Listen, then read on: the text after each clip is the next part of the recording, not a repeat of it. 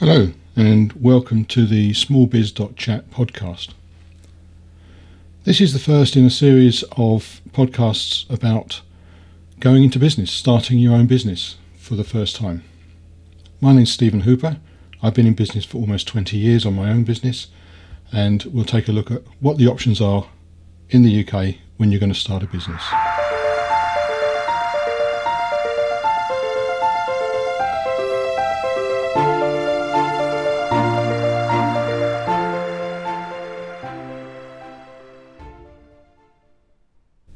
So first of all, on our blog page, smallbiz.chat, you'll find that there's an article on there about starting your first business. In fact, it's a 4-part series of the things you need to consider. And we're going to be discussing those in this podcast.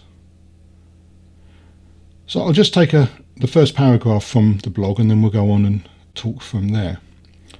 So the introduction to that particular article is, you've pondered, perused and prevaricated, and now you're ready to strike out on your own, to make your own path and work for yourself. You're going to start a business. And starting a business can be incredibly exciting, but it can also be very daunting. So what we're doing is breaking down some of the steps involved in creating the business, the process of starting a business. So the first thing you need to consider is, what do you want to do with the business? Is this a business that you want to start and just earn money from for yourselves, to create a living for yourselves, for your family, with a view to maybe a child or someone taking over later in the day? Or is this a business that you want to start, to develop, to grow into something which you can then sell on? The reason for trying to understand that right from the outset is it will actually guide you on the best way to structure your business. Will you need a lot of capital investment, or will it be something that you can do with equipment you already have, contacts you already have, computing gear you already have, etc.? Will you cover all of your risks, or do you need to limit your exposure? For example, do you have a mortgage, or will you be prepared to cover all of your risks? If you're in a job that perhaps has a relatively low risk, let's say, for example, delivering leaflets, and that's going to be your business. If you can take out sufficient insurance to cover you against any risks involved in your new business of delivering leaflets, then you don't need to protect yourself any more than just with the insurance. However, if what you're going to be doing involves more risk, for example, you could be doing third-party work somewhere. You could be doing third-party work in a factory, which is what I do quite often. I need to protect myself, my house, etc., from the risk of somebody coming after me because something I did set fire to their factory, or something I did caused their production to stop, and because their production stopped, somebody else's production stopped. And who knows, along that chain, a single action by me might have stopped a car company from being able to produce cars. The liability has potential to be huge, and so I need to limit the risks and the exposure that I have, and therefore my family has. And then the next thing you need to consider is, are you going to do this on your own, or are you going to have partners? Let's say you're going to be starting the leaflet distribution business. Is it going to be a couple of you doing this with a view to growing it into some nationwide marketing delivery service? Or is it going to be a couple of you doing this and working just in the local area to be able to feed your family? That again will guide you in the way that you want to go in terms of structuring your business. And getting that understanding right at the beginning can save a huge amount of grief later down the line. I'll give you an example here. Somebody that I know started a business, it'll be over 30 years ago now, and they started as what's called a sole trader. Now they had insurance against bought, and did, was on them. Now I know that they invested heavily in a lot of machinery, and in the later years they were investing in CNC machinery. But all of those investments were made personally, and they all had to be guaranteed personally.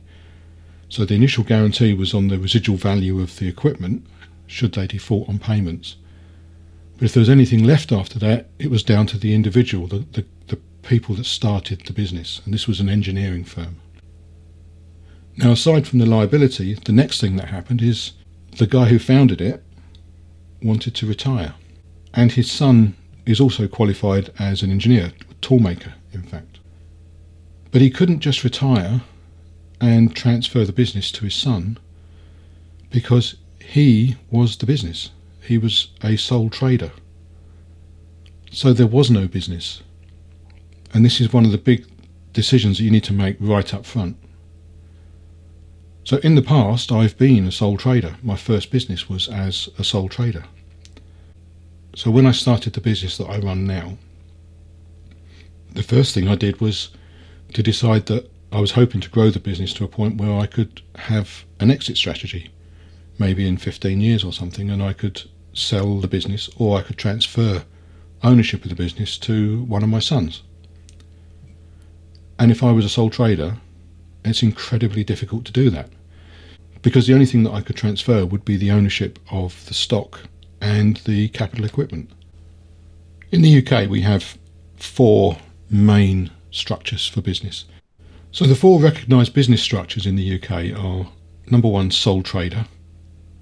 This is where you just decide, I am, in my case, Stephen Hooper, and I'm going to trade as ABC leaflet distribution. I don't have to tell anybody I'm doing it.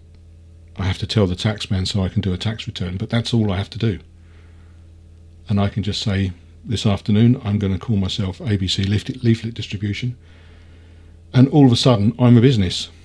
The official name would be Stephen Hooper trading as, or T/A, ABC leaflet distribution. That's the name of the business. All of the risks are mine. The second level is a partnership. Now, in a partnership, it's basically 2 sole traders, or 3 sole traders, or 4 sole traders, all working together. And each one of them would be Stephen Hooper trading as ABC leaflet distribution, Peter Pepper Parker trading as ABC leaflet distribution, Davy Jones trading as ABC leaflet distribution, and then the 3, in this case, people would be generally known as ABC leaflet distribution, but as entities they are individual, and each are liable for their own risk. And if they work collectively, they're liable collectively for the risk as well. If it can be shown that they are working together, then there is a collective responsibility. But it's very simple to do. They could start ABC leaflet distribution this afternoon without any paperwork. Obviously some sort of agreement between the 3 of them would make sense, but they don't need to do anything. Now the next level, level 3 if you like, in business structure, is the limited liability partnership, LLP.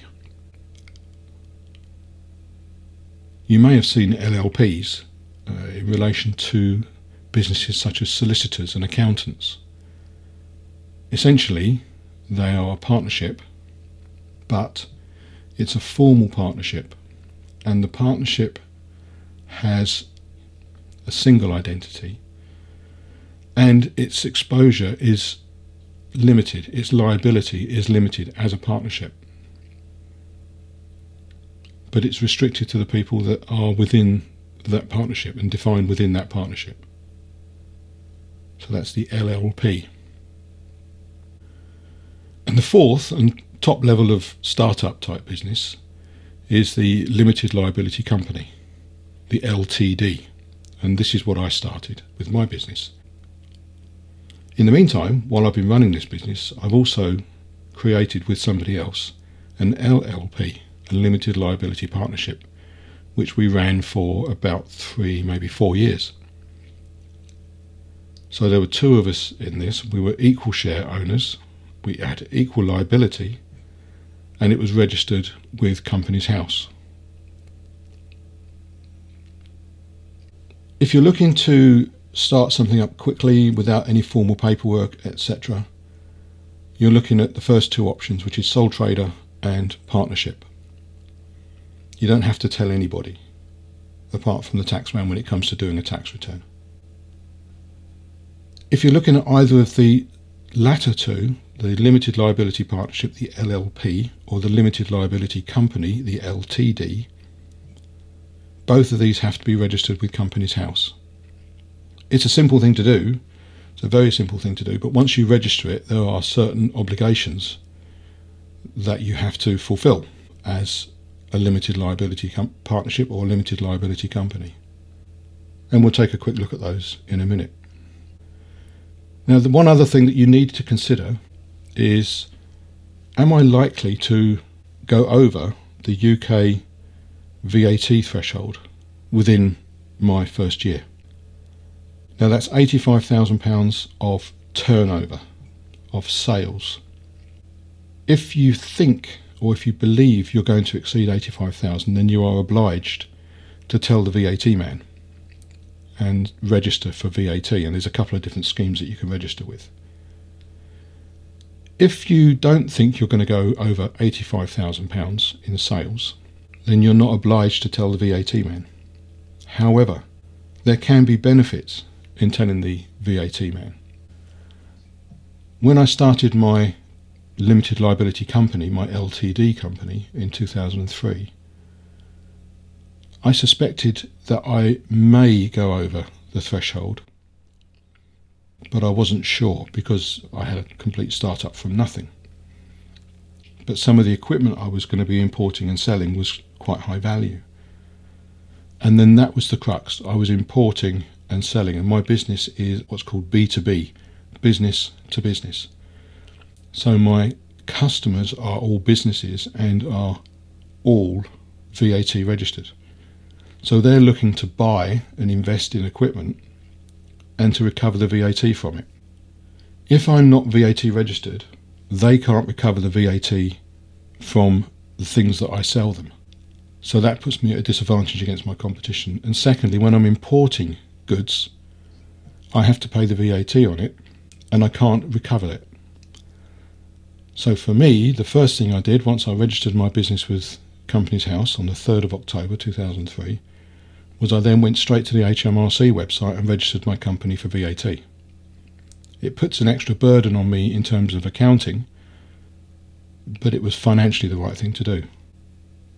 It may not be applicable to ABC leaflet distribution unless you're buying equipment and goods to be able to do this. If somebody's supplying you with the materials to distribute and all you've got to do is to walk the block, go to somewhere else, walk the block, go to somewhere else, walk the block, different days, and distribute leaflets, it's probably not worth registering for VAT. But if you're going to be printing these leaflets and you've got to invest in equipment, etc., then it would be worth looking at registering for VAT. So that's something else that you need to consider. So that's the VAT side of things. They're the main things that you need to consider when you're thinking about starting a business. The structure of the business and whether or not you should register for VAT at the outset. One point to note is you don't have to register for VAT at the outset if you don't believe you're going to exceed the threshold. If you then subsequently do trip over the threshold, you can apply for VAT registration, and things that you've invested in prior to that date, you can recover that VAT once you register, going back X number of years. I did say we'll have a look at some of the differences between the sole trader going through to the limited company. There is a table on our website within the article, and I'll put a link to that in the show notes.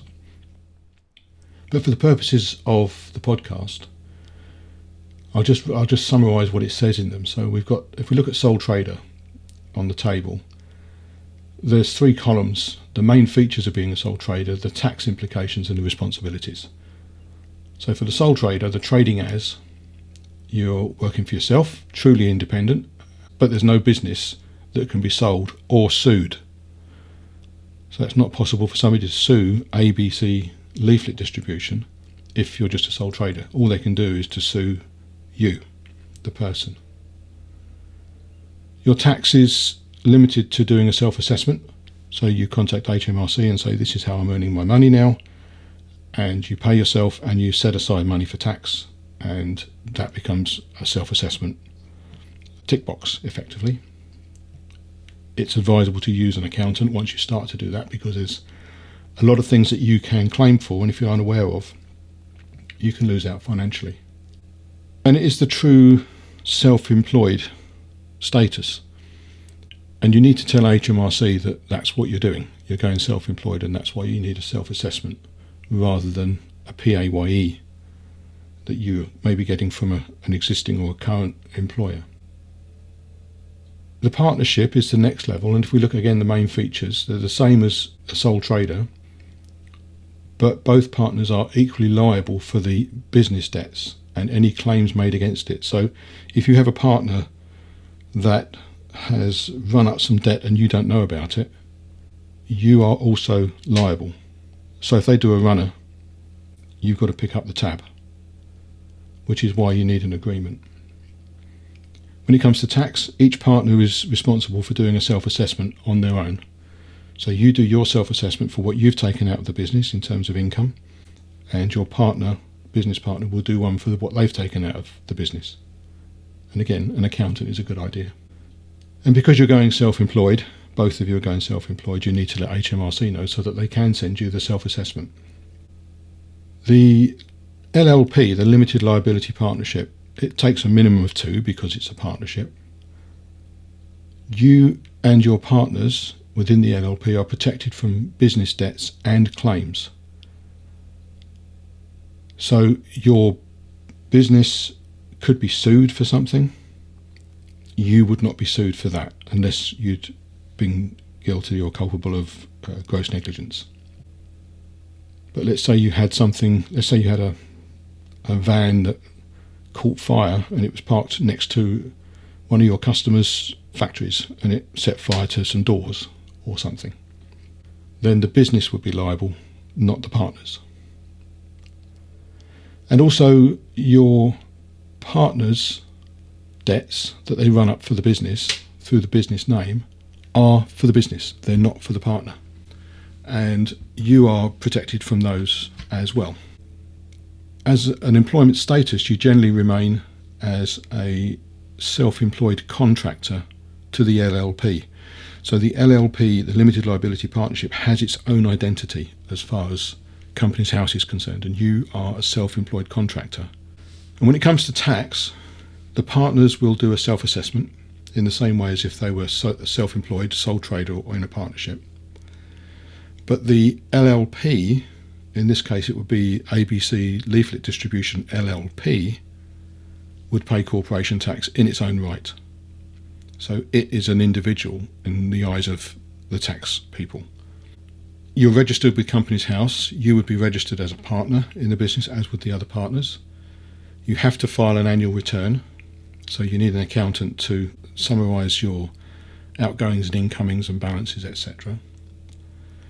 And you need to have an agreement between the partnerships, and that defines who basically does what within the partnership. And the limited liability company, the LTD, in this instance it would be ABC Leaflet Distribution Limited, or LTD. That is a legal identity in its own right. The business has its own legal identity. As an individual, as a director or a shareholder in that business, you are protected from the business debts. You generally are viewed as an office holder in terms of employment. But as I do, I'm also an employee of the business. So I'm the owner of the business, so effectively I'm the managing director. I'm the only director, but I'm the managing director of my business. But I'm also an employee. So I have to submit PAYE returns, or the business has to submit PAYE returns for me So I get paid a salary, but I also get paid dividends. And an accountant can advise on that. And it should be, in my opinion, a specialist small business accountant, because some of the larger companies lose sight of what we, the small business people, actually do and how we work. When it comes to tax, PAYE, if like me you're on PAYE, you will get a pay slip and a P60, and for any benefits you have, maybe a car or anything else, you'll have a P11D. These will be issued by whoever does your payroll. And the company has to pay corporation tax. It also has to pay the employer's contribution for tax. It has to pay the tax it's collected from the employee, and it has to pay national insurance, both collected from the employee and the employer's contribution. And it's quite likely that as a director of a business, you'll also be asked to do a self-assessment form by HMRC. The company itself will be registered with Companies House, and the directors of that company and shareholders of that company, so the officers and the shareholders, will also be registered with Companies House. And the company has to file annual returns to HMRC, and also a notification that says who the directors are and if there's any change of directors or shareholders. So there's more to do, but there's a lot more protection. My house is protected. I don't have to provide any personal guarantees. My business has been trading long enough now to have a credit rating with credit agencies. So I don't apply for credit myself. If I needed to, my company will apply for it, and it has a credit rating that will afford it some finance. So they're the four main levels. It's worth spending some time to understand those. If you're going to be a mobile hairdresser, still look into this, because as a mobile hairdresser you may suddenly decide that actually you want to get somebody else to work with you. So you are the person who finds the work, and you may have other hairdressers that will go and do the work. That may then turn into a salon. It may then turn into a few salons. So you need to look forward and think, where do I want to take my business? Is it something I just want to do for me, work as a sole trader, make sure I'm insured as much as I need, and then a little bit more, and keep an eye on your turnover to see whether you need to go VAT registered or not. If you're going to be something more complex, let's say you're going to open a garage and you're going to have to buy lifts and compressors and all sorts of special tools, maybe tyre mounting tools, wheel balancers, whatever, then you're probably looking at something like a limited liability company, simply because of the risk. If a car loses a wheel going down the road after one of your people has worked on it, you need to be protected. So you are protected as a shareholder up to the limit of your shares. I didn't explain that earlier, but what that means is when you first start a company, you define how many shares you own, or how many shares there's going to be in the company, the value of the share, and who owns how many. So in my case, my business has 1,000 shares. Their share value is £1 each, and I own all of them. So if anything happens with my business, as long as it's not down to gross negligence on my part or some illegal trading, my maximum exposure is £1,000. The business is liable for everything else. And if somebody wants to sue the business, they can, because the business is independent of me. I would have to pay my £1,000 if I was found guilty, but anything above that, my business would have to find. And if it couldn't find it, it would be shut down, the assets taken and sold off to recover as much as possible. But I would not have to sell my house. That's the big difference. I hope you found this interesting. There will be a part 2, a part 3 and a part 4. They're going to be coming very, very soon. But this one should give you enough to start thinking about how you want to go about starting your business. Don't be afraid of any of this. It's all very understandable, and there are professionals that will help you. And it's not particularly daunting. It might feel like it, but it isn't. It doesn't need to be. Because what we do, and you'll see in one of the next I know it's number 2 or number 3 of this series, when we talk about outsourcing. And in things like this, you outsource to a bookkeeper and an accountant. And there's a difference between an accountant and a bookkeeper. And we'll explain that as well. But you outsource to somebody who's expert in these fields, and they will advise you on what you need to do. And you just listen to their advice, decide if it's right for you, and go ahead with it. Nothing's particularly complicated, and it's only daunting if you don't take advice from people that actually know. As I say, I hope you found this interesting. If you did, please like, share, subscribe, and all those good things. Tell your mates. And look for the next podcast from smallbiz.chat. Have a great day. I'm Stephen Hooper,